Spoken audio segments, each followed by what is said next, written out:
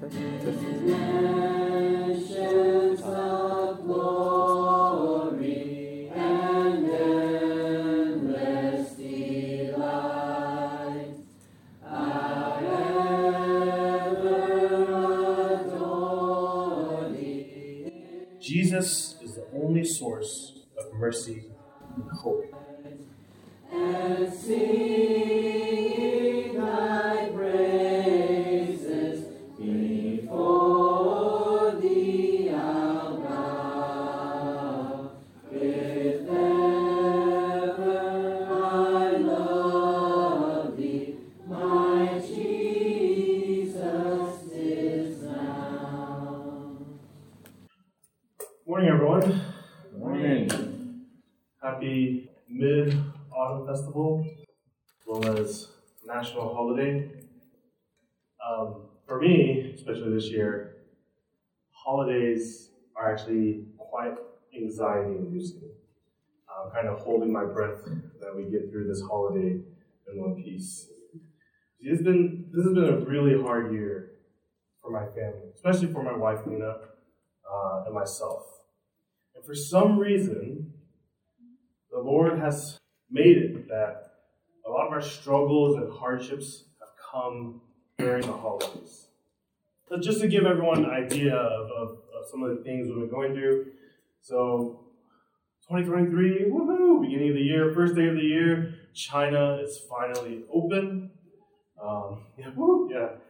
My wife and I travel to Taiwan to see family, to travel, just to get out.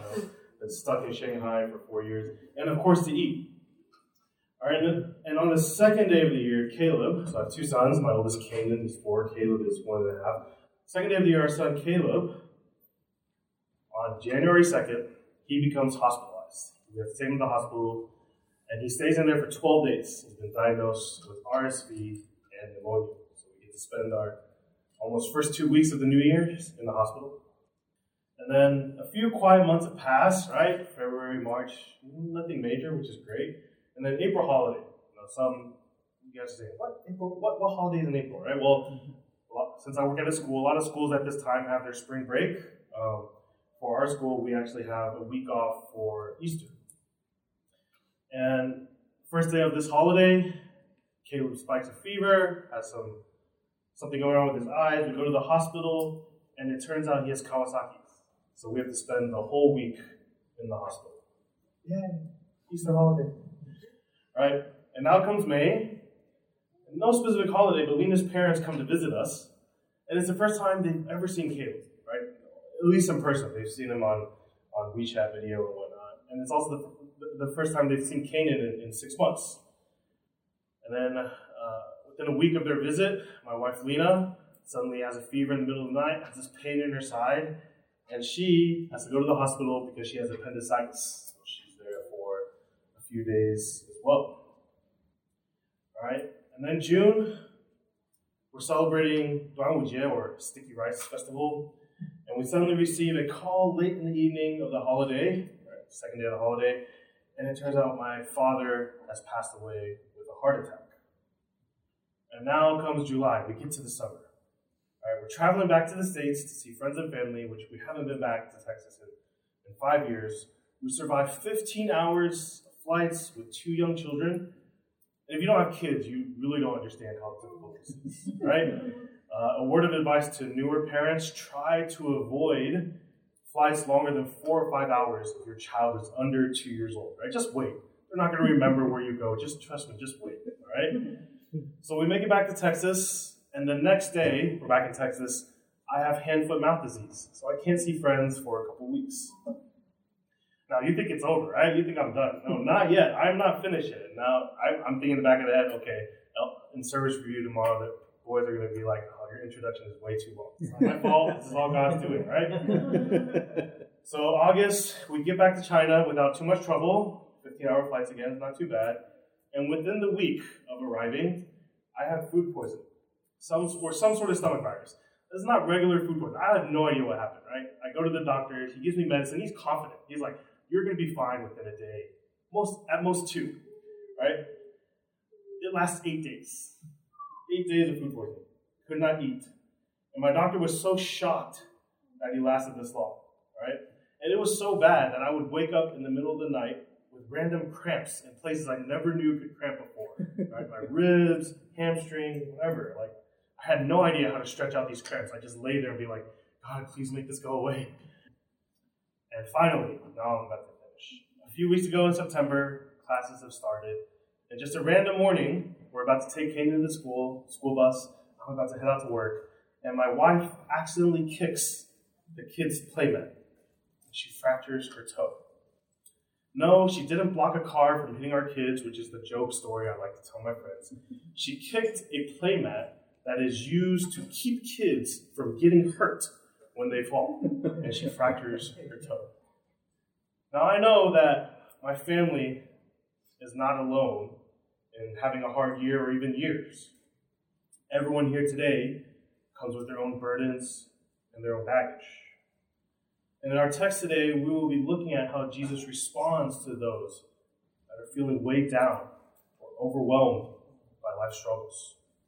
So our text today comes from Luke 18, 31 to 44. You can turn to it in your bulletin, open your Bibles and follow along. Luke chapter 18, 31 to 43. Let's begin. And taking the 12, he said to them, "See, we are going up to Jerusalem, and everything that is written about the Son of Man by the prophets will be accomplished.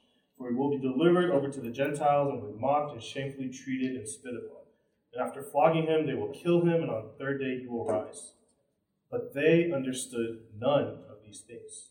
The saying was hidden from them, and they did not grasp what was said. And as he drew near to Jericho, a blind man was sitting by the roadside begging. And hearing a crowd going by, he inquired what this meant. And they told him, "Jesus of Nazareth is passing by." And he cried out, "Jesus, Son of David, have mercy on me." And those who were in front rebuked him, telling him to be silent. But he cried out all the more, "Son of David, have mercy on me." And Jesus stopped and commanded him to be brought to him. And when he came near, he asked him, "What do you want me to do for you?" He said, "Lord, let me recover my sight." And Jesus said to him, "Recover your sight. Your faith has made you well." And immediately he recovered his sight and followed him, glorifying God. And all the people, when they saw it, gave praise to God. This is the word of God. So Luke 18, just a little background, is an interesting chapter. Right? In this section, or not just in this section, but overall, Jesus is heading to Jerusalem for the festival of the Passover, where, spoiler alert, Jesus will ultimately be arrested and die on the cross. You don't know that yet. As he's making the pilgrimage, he's bombarded by huge crowds of people. Right? Many have heard of his miracles. Some want to hear his teachings. Others were curious as to who Jesus was. What was his identity? Is he the prophesied Messiah? And even opponents and critics would be following him to try to challenge him or confront him. And just in general, there were already large crowds of people because Passover was a major event where devout Jews in all of the regions would gather in Jerusalem to celebrate. So in the summer, Chris Morgan, a couple months ago, preached on verses 15 to 30, where Jesus encounters children that were being brought to him, and he teaches on entering the kingdom of God like a child.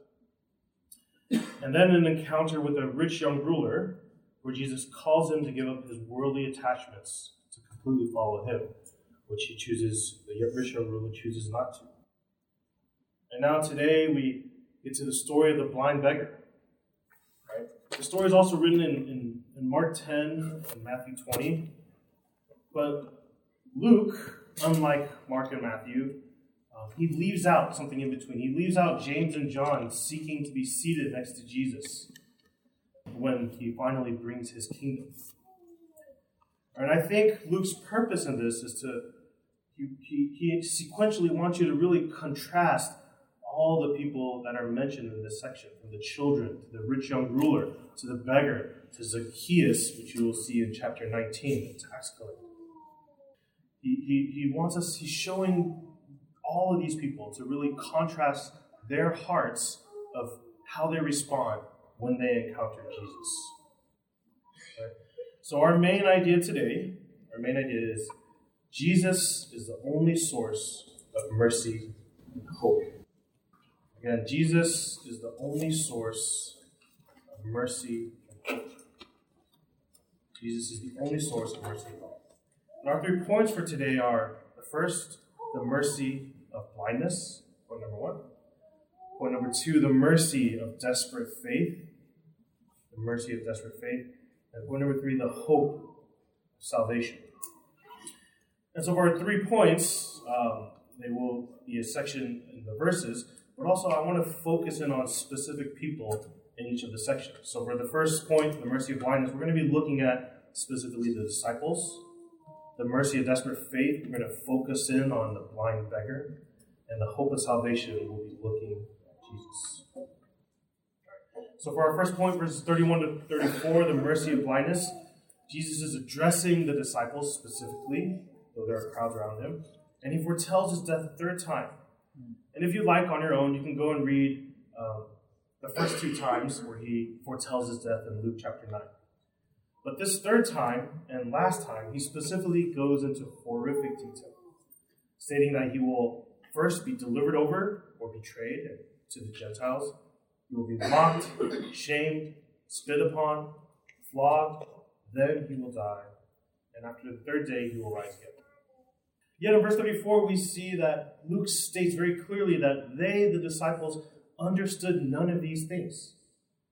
And you may be thinking, how is it possible that they could not understand? I mean, Jesus is being fairly explicit here, right? He's saying pretty clearly what's going to happen to them, what's going to happen to him. But not only that, we have to remember that this is not the first time he said it. This is the 3rd time that Jesus has foretold his death. And let's be real, guys. You guys have been following him for almost 3 years now. You should be pretty clear what he's about to do. Well, this will not be the end of the disciples' lack of understanding. In fact, in less than a week, Jesus will accomplish what he has foretold. He will die on the cross, will rise again, and the disciples will witness his death. They will witness his resurrection, and afterwards, after he's come back, Jesus will spend 40 days with them before he ascends into heaven. They will witness all of this. And even after all this, they still don't comprehend. They are still blind to Jesus' purposes. In Acts 1, it says, right before Jesus ascends, the disciples ask, Lord, will you at this time restore the kingdom of Israel?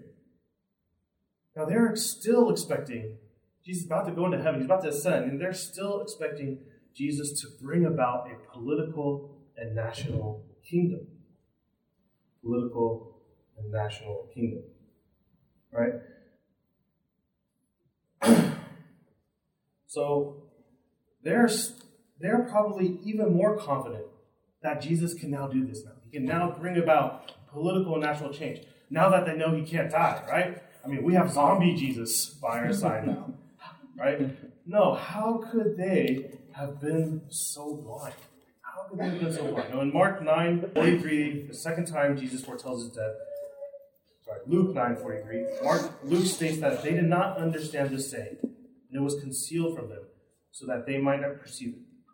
And then here again, in verse 34, it states, this saying was hidden from them, and they did not grasp what was said. Now we have to ask, why? Why would Jesus bother to tell the disciples this fact, right? If he was going to hide it from them. Why would he bother to tell them if he was going to hide it from them? Well, one conclusion that we can draw is that the disciples are only meant to understand what Jesus' purpose is after the facts have taken place, right? God has decided that their spiritual sight was not going to be given instantaneously. Right? Their spiritual sight was not going to be given instantaneously, but it was going to be given in stages. And it wasn't until the disciples were given the gift of the Holy Spirit in Acts 2 that they fully grasped Jesus' teachings. That he was here to bring about a spiritual revival, not a political nation that the Israelites have been hoping for hundreds of years. And this deliberate act of spiritual blindness was Jesus' mercy to the disciples. Could you imagine what the disciples would have done if Jesus revealed the significance of dying on the cross and what it entailed for the Gospels? In Mark 8, where he said to the disciples, if anyone would come after me, let him deny himself and take up his cross and follow me. For whoever would save his life would lose it. Whoever loses his life for my sake and the Gospels will save it. Well, we already know how the disciples respond when their faith is tested at this moment. When Jesus is arrested, what do the disciples do? They run away. And when Peter is asked, do you know, I think that guy was with Jesus. I think he knows him. I think he's one of his followers. What does Peter do? He denies him not once, but 3 times. Oh, I don't know this guy. I've never seen him before. If Christ had not blinded them at this time, would they have had the faith to continue following Jesus, or would they have given up and just left them?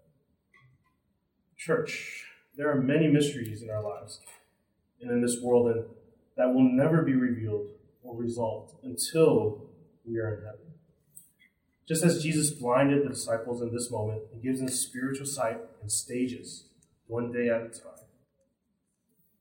There are times in your life when you will say, why is this happening? Why am I going through this? And you may be blinded to the answers. And the only thing that you can do is to continue to trust and follow after him, knowing that he is faithful. The only thing you can do is to trust and follow after him, knowing that he is faithful. You may never receive the answers in this lifetime. So we continue to our second point, the mercy of desperate faith. The mercy of desperate faith. And then in verse 35, as Jesus continues his journey to Jerusalem, he comes upon a blind man who is begging by the roadside. In other Gospels, we know that there are actually 2 blind men, and the man that is written about in Luke is Bartimaeus, but we don't know much else about him. We don't know if he's been born blind or he became blind at some point. But we do know that this is a horrible affliction to be burdened with. I was talking with Lena last night. I asked her if you had to rank one of the 5 senses that you had to lose, right? 5 senses, hope you all know them. And you had to rank it, which one would be the worst to lose to least worst to lose. For me personally, I would rank sight as the worst. Right? To wake up every day and knowing nothing but blackness. To wake up every day and know nothing but blackness.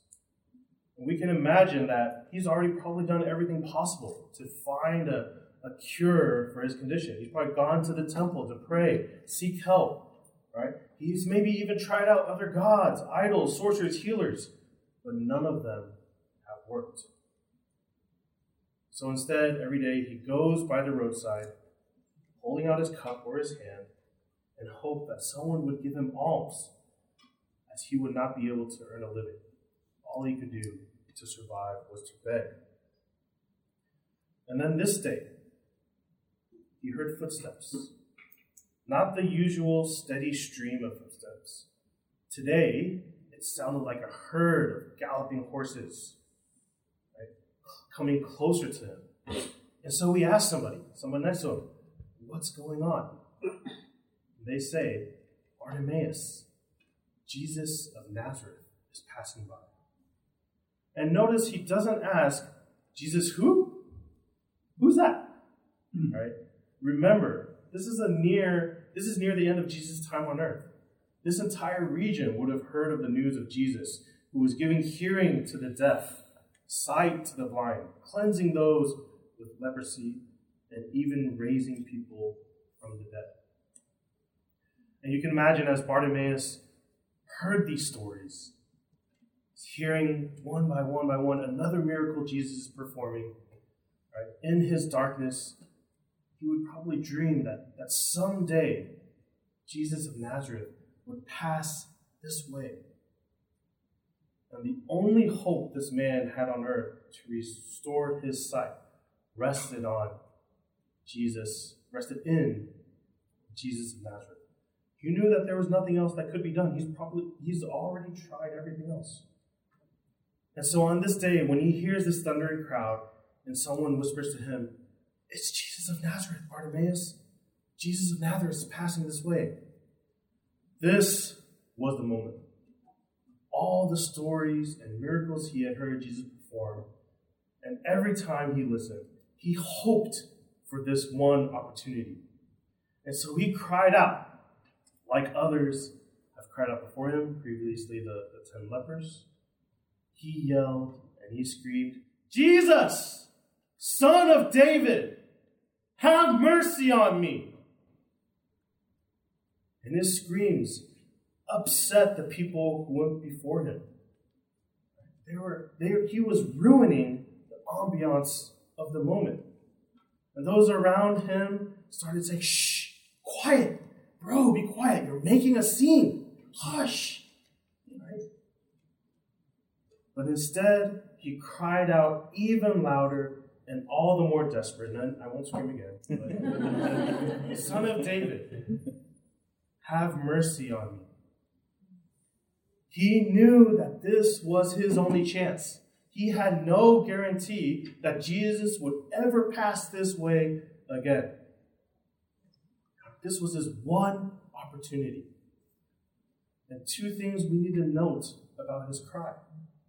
The first, he calls Jesus Son of David, not Jesus of Nazareth, not rabbi or teacher, but the messianic title, Son of David. Now, this shows that Bartimaeus is giving recognition to Jesus' authority, that he believed that Jesus had come to fulfill the promises of David, and he had faith that Jesus had the authority and compassion to heal him. He recognized this by giving him this title, Jesus, Son of David. And the second thing we need to know is that Bartimaeus is not saying, "Jesus, please come heal my sight." Right? He's crying out, "Have mercy on me." Not, "Jesus, come heal me. Jesus, help me." No, he's saying, "Jesus, have mercy on me." And yes, this is a cry of desperation, of hopelessness, an appeal for compassion. But it's also a cry of restoration. To seek mercy is to recognize with humility that he had a need for restoration, that somehow he was broken. I love this quote by Alistair Begg, who says, "You will never know Jesus Christ as a reality in your life until you know him as a necessity." You will never know Jesus Christ as a reality in your life until you know him as a necessity. Brothers and sisters, until you are made aware of your blindness, you will never call out to ask to see. Or more directly, until you see the sin from which you need to be saved, you will never call out for a Savior. And those of us in here that when you're asked, "How are you doing?" your default answer is most of the time, "Oh, I'm fine," knowing that you are far from it. Or others who, no matter what life hits you with, you just keep taking it upon your shoulders and bearing that burden, saying, "Oh, just another thing I need to problem solve and get through." You keep pushing and grinding, thinking as long as you put enough effort in, it's going to be okay. Well, I'm going to tell you very honestly, it won't be okay. You are not strong enough to take on the afflictions and struggles of this world with your own strength. Nor does Jesus want you to. He doesn't want you to. No, he wants you to reach out your arms and to cry out to him, "Jesus, have mercy on me. Have mercy." When we get to our final point, the hope of salvation. Right? And we go from our blind man now to Jesus. Before we do that, just a quick side note. I couldn't stop chuckling when I was imagining this scene, right? He's cried out, people have shushed him, right? And Jesus is still continuing to call out to Jesus, "Son of David, have mercy on me." And next to him is probably some person going, "Hey guy, we're trying to listen to Jesus teach. You need to be quiet, right? You need to be quiet. You're ruining the moment here. How about you go somewhere else? You go somewhere else." And then suddenly the crowd stops. And he's like, see what you did? See what you did? You've made trouble, right? hurry, let's take him away. Let's take him away. Oh, hold on a moment. No, don't take him away. Oh, actually, you want me to bring him to Jesus, right? And how embarrassed that guy must have felt, right? I meant actually away from all these people rebuking you. Let's take you away from all these people rebuking and take you to Jesus, right? Sorry, like Shabbat, right? It's just a real side note here. As a church, so this is for the brothers and sisters, sometimes we can become a hindrance to those who are seeking Jesus. Sometimes we can become a hindrance to those who are seeking Jesus. Sometimes we feel like, it's too much. Right? They're taking too much of my time, too much of my energy. Don't they know I have all these other things going on? I have work, I have family, I have all these struggles that I'm going through. I don't have time to focus on just you, right? Or sometimes to other brothers and sisters, we feel like the way they're behaving is not worthy of Jesus, worthy of the gospel, and we just feel like we want to rebuke them. No. Church, let's not be a hindrance to those who are coming to Jesus. Let's take them and point them to Christ. All right, so continuing, Jesus is on a mission to Jerusalem, and only he knows the severity and grimness of what's about to take place. Now, other than resting or praying, he's not stopping for anything, right? He's in mission mode. Yet, in this moment, when he hears this specific cry, he hears the cry of Bartimaeus. And remember, Bartimaeus most likely isn't the only one calling out to him. There are probably hundreds of others calling out to him, right? But for some reason, this specific cry, he stops and he calls out and he says, "Bring that man to me." And this is not an instantaneous thing. Remember, he's blind. There are huge crowds of people. It takes some time. He has to wait there for Bartimaeus to be brought to him.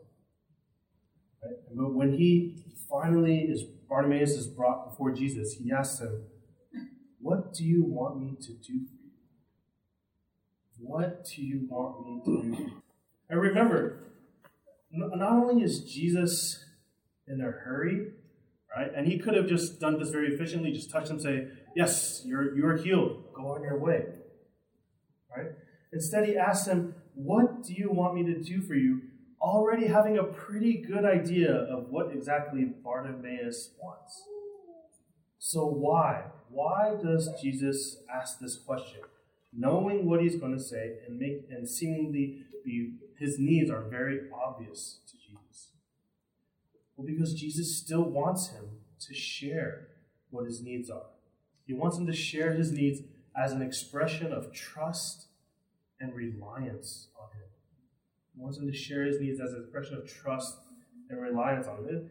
This is a question. This question, "What do you want me to do for you?" is a question that God has never stopped asking from when he created Adam and Eve to now. He's still asking that question to you today. What do you want me to do for you? What do you want me to do for you?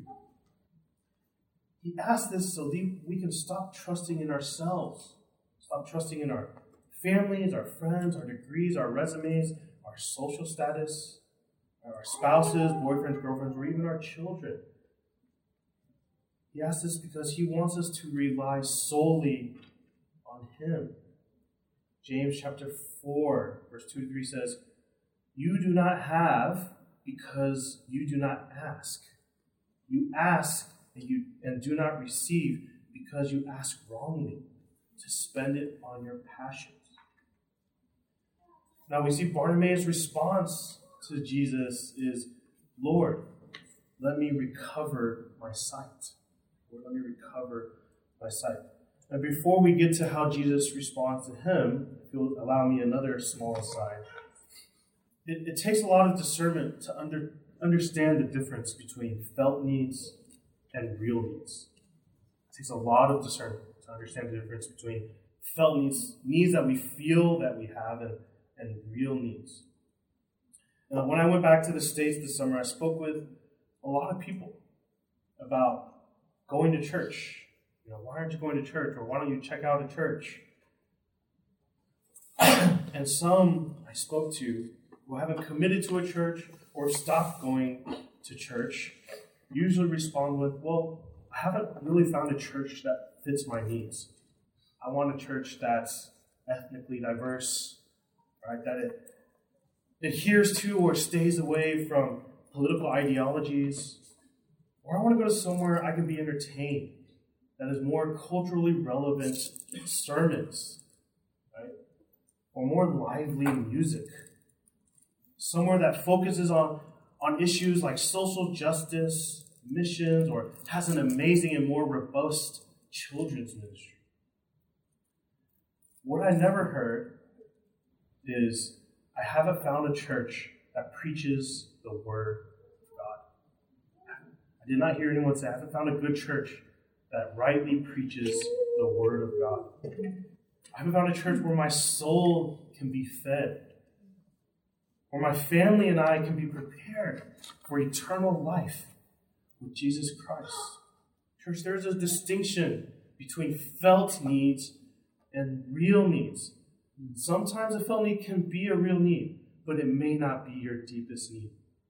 It may seem that Bartimaeus felt what he needed more than anything else was his sight, and that was something very natural. But what if he got his sight, and then he died, and he went to hell?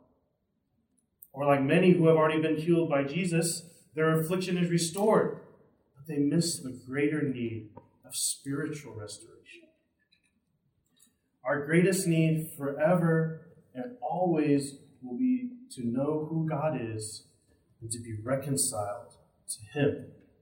Our greatest need will forever and always be to know who God is and to be reconciled to Him.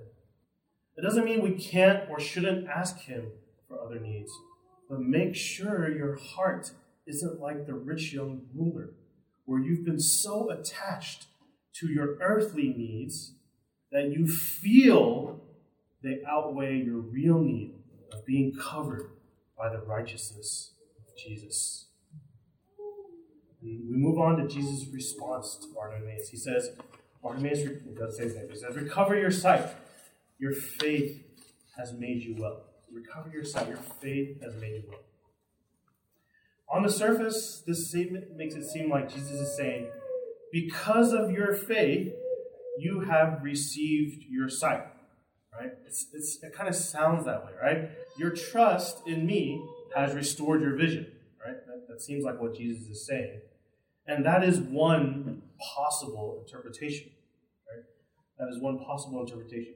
But I think a better interpretation of what Jesus is saying, right, when he says, Bartimaeus, or like he says, recover your sight, your faith has made you well, is that Jesus is saying, right, Bartimaeus, I'm going to give you more than just sight. I'm going to give you myself. And I think a better interpretation is that Jesus gave Bartimaeus more than just sight, but he also gave him himself. I believe the second interpretation fits this better because of how Bartimaeus responds. In verse 43 says, and immediately he recovered his sight. He instantly receives it, right? It's not taking some time. He instantly receives his sight. This affliction that he's been suffering for who knows how long, the number one defining trait of his life to this point, we cannot even begin to fathom how much he's been longing to have his sight restored. And when it is, he doesn't just thank Jesus and walk away, right? He doesn't thank Jesus and be like, now I can finally go see Jericho, right? I can go observe nature, go climb a mountain and see creation, right? Or like, oh, I can finally go see what people look like. What does a beautiful woman look like, right? No, the darkness that has defined his entire life is gone. And his eyes are flooded with life and colors. And the rest of 42 states that Bartimaeus followed him, glorifying God. He receives his sight, and he immediately follows Jesus, glorifying God. This is why I feel like it's not just about his sight being restored, but Jesus gives him himself, his spiritual restoration, so that Bartimaeus sees more than just what's in front of him. He sees the needs of his heart, and he chooses immediately at that point to follow Jesus and to glorify God. And we know what's going to happen soon to Jesus thereafter, right? At least in human terms, it's not a happy ending. In spiritual terms, it is, but not in human terms. Now, I want to conclude with this question. If Jesus came into this room now, and he walked up to you, and he asked, "What do you want me to do for you? What do you want me to do for you?" How would you respond? What would you ask for? What is the deepest desire of your heart?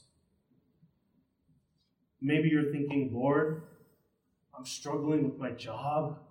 I'm struggling with this boss, this direct report that's just been on my back for so long now." Or, "I need a job where I have better wellness. I won't be so stressed or so anxious, where I get to spend time traveling or spending more time with my family." You may be thinking, "Lord, my relationship is in trouble. My marriage is in trouble. I need to be healed in my relationship." Or, "Lord, I've been suffering with physical or emotional affliction for so long. I've had this pain for so long. I've had this need in my heart for so long. Please, can you heal me?" Or, "Lord, I'm struggling to get by financially. Please provide me the financial security I need." And if you know anything about Jesus, you would say, "Jesus, Son of David, have mercy on me. Jesus, Son of David, have mercy on me. Give me the saving faith I need so that my soul can be healed. Take away the darkness of my soul so that I can stand before the Father covered in your righteousness."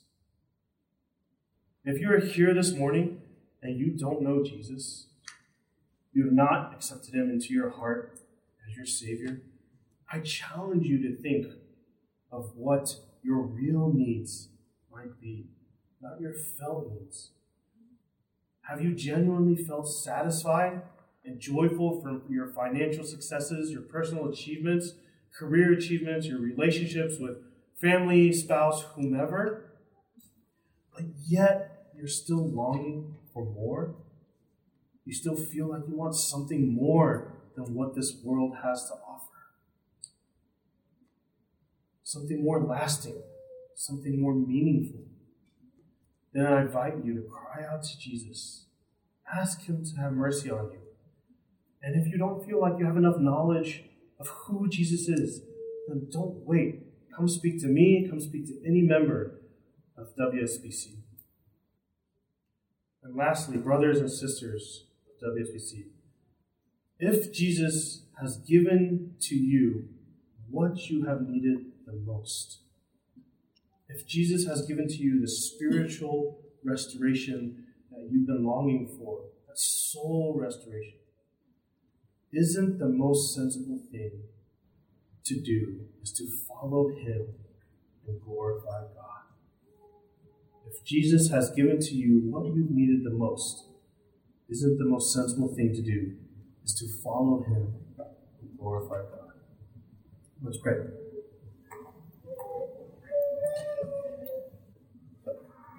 Heavenly Father, we cry out to you, Lord. Everyone here has many earthly distractions. Everyone here has various priorities that they wake up, their to-do list that they need to check off every single day. Everyone here has various trials and struggles and things that they're juggling, Lord. We all have these felt needs that we magnify, that we feel like if I can't take care of this one thing, it's all over. Nothing else will matter. But Father, we know this is not true. Father, we know that this life will end. This world will come to an end. And the only thing that will matter is when we stand before the gates, Father. We stand before your throne in judgment, Lord. You will simply ask, did you put your faith in me? Did you follow after me and glorify me? So, Father, we ask that our hearts can cry out, Jesus, have mercy on me. Jesus, Son of David, have mercy. Thank you, Lord. We pray this all in your Son's name. Amen.